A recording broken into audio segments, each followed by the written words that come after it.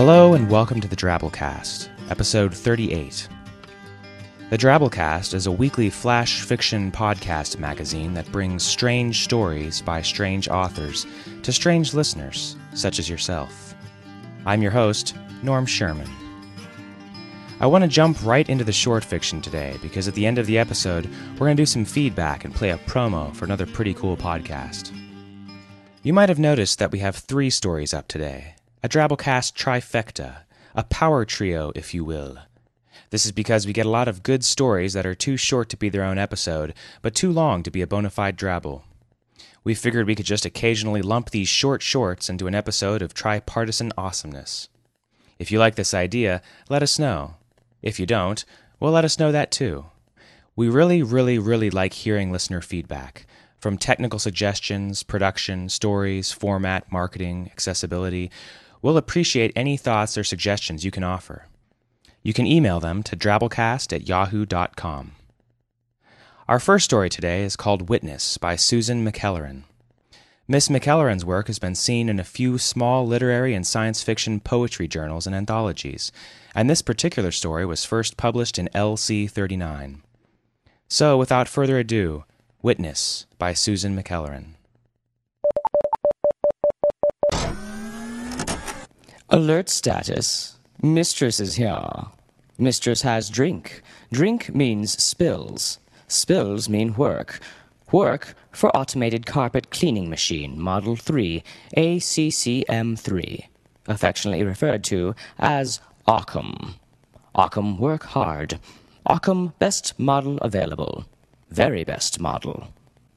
Action status. Mistress spills drink on carpet.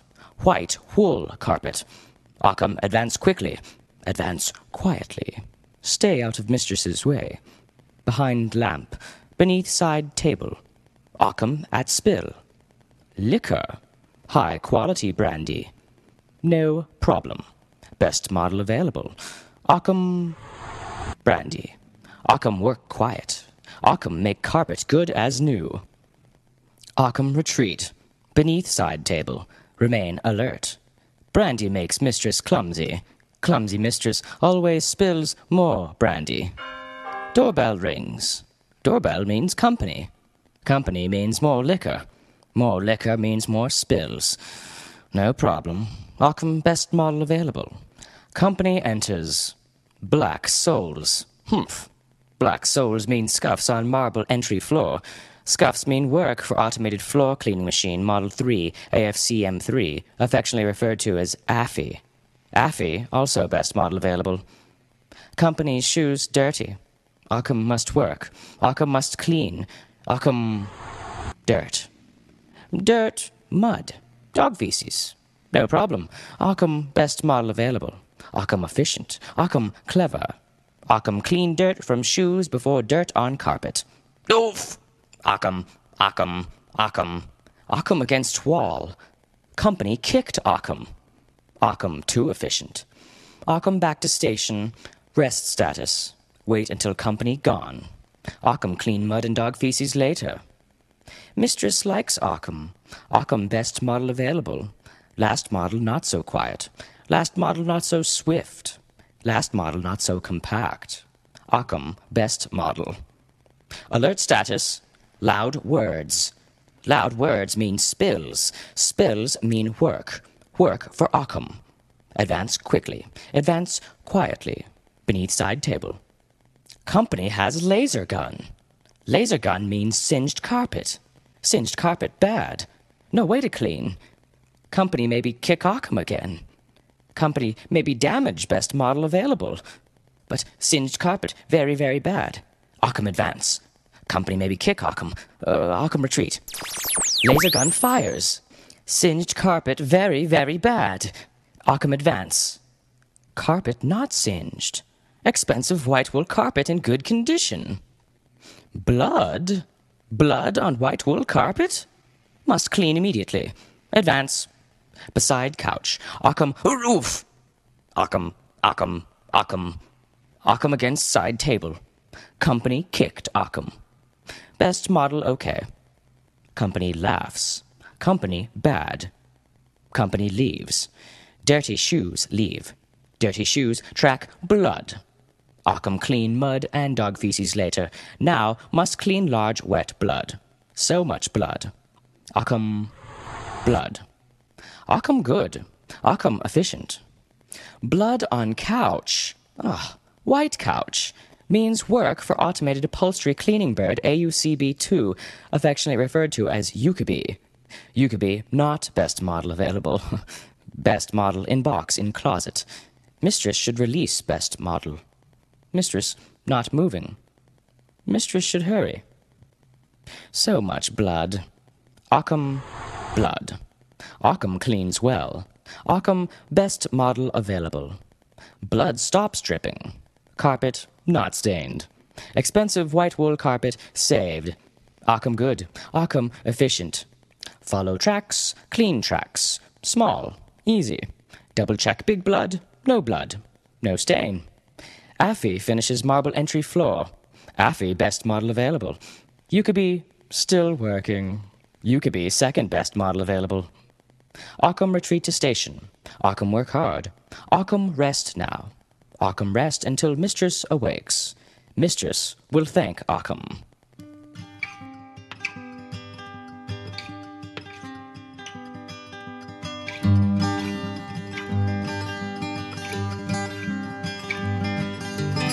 Occam's razor, the principle attributed to Franciscan scholar William of Occam that states the explanation of any phenomenon should make as few assumptions as possible, eliminating those that make no difference in the observable predictions of the explanatory hypothesis or theory.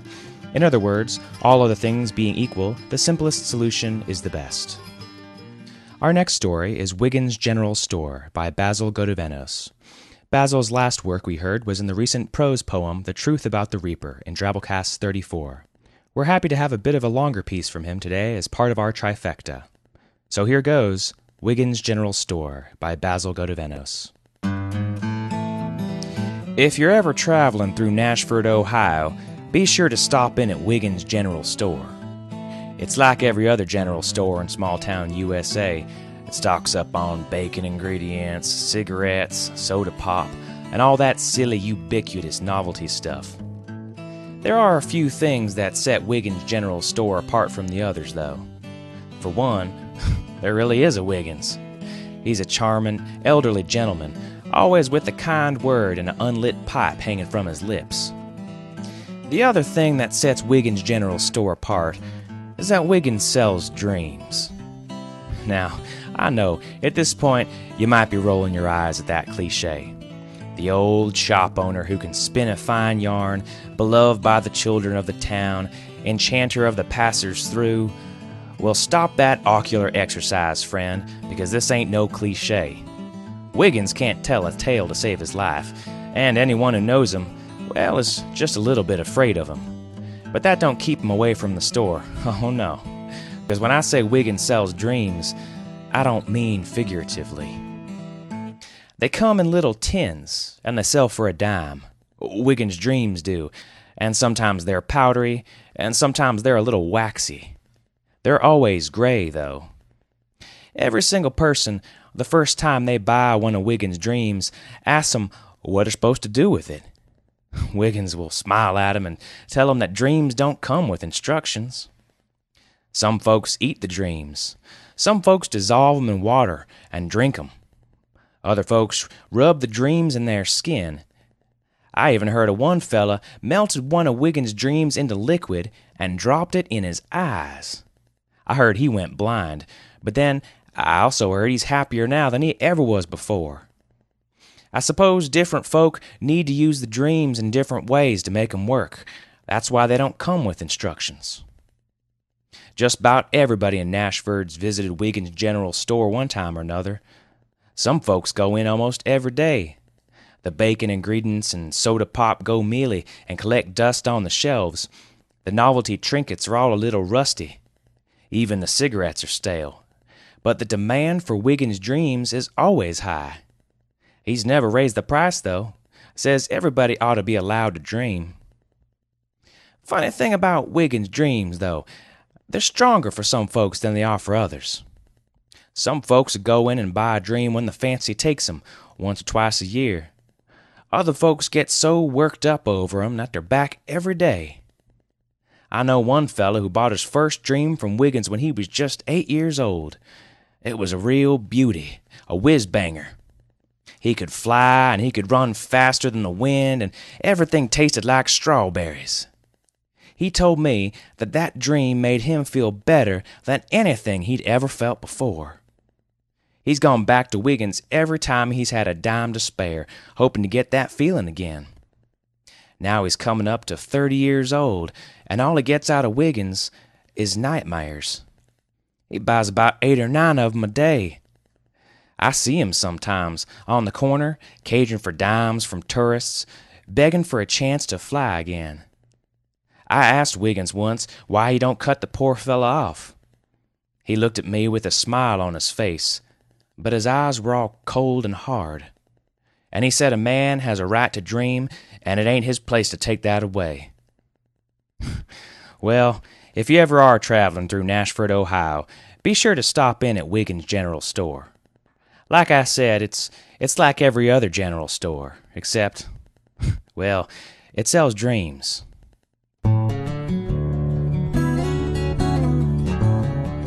And our last story is Pork and Steak Eye Meet Phelan Shepherd by Graham Fielding. Graham is one of our many beloved listeners and story contributors from the UK.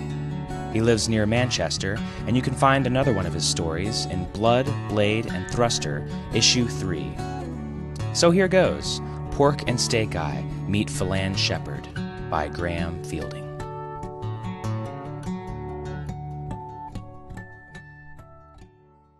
They never gave us faces. They grow those on a strip in a separate room. Aside from that, I'm in great condition. I tear it up on the exercise wheel before swimming the rest of the morning. Then I get into the protein tubes, and I tell you, I feel like $1 million. Not like my brother, Steak Eye. Last week, a group of faceheads came in and took him away. When he returned, he'd lost his arm, and his chest stitches had been opened. He's only been on the wheel once since, and he wasn't really into it. Not like me. Sometimes I think he'll end up like Mince and just disappear one day. It's hard to find time to care, though, as I've had a lot of attention this week from the faceheads. When they measure my height and weight on the chart, they become ecstatic. It seems I've stopped growing. They even took off my skull helmet. They say they aren't worried about my brain growing any bigger. Suits me just fine. Phelan Shepherd himself came to visit today. Steak Eye and I were jumping around and clapping like crazy. Actually, Steak Eye wasn't. He hasn't really moved for days. Shepherd spent a lot of time with me, admiring my muscles, squeezing my abdomen. He liked it all right. He had that glint in his eye, the one you see before he gets in the race car on TV. He looked sharp. When I heard on the news he'd been crushed in another collision, I expected him to be real banged up. But he looked great. Except when he hugged me, I could feel scars all over his back. Steak Eye was slumped over, looking sick. I didn't say anything, but if I had a mouth, I would have said, "Now there's a guy who could use a bit of whatever Phelan Shepherd is made of."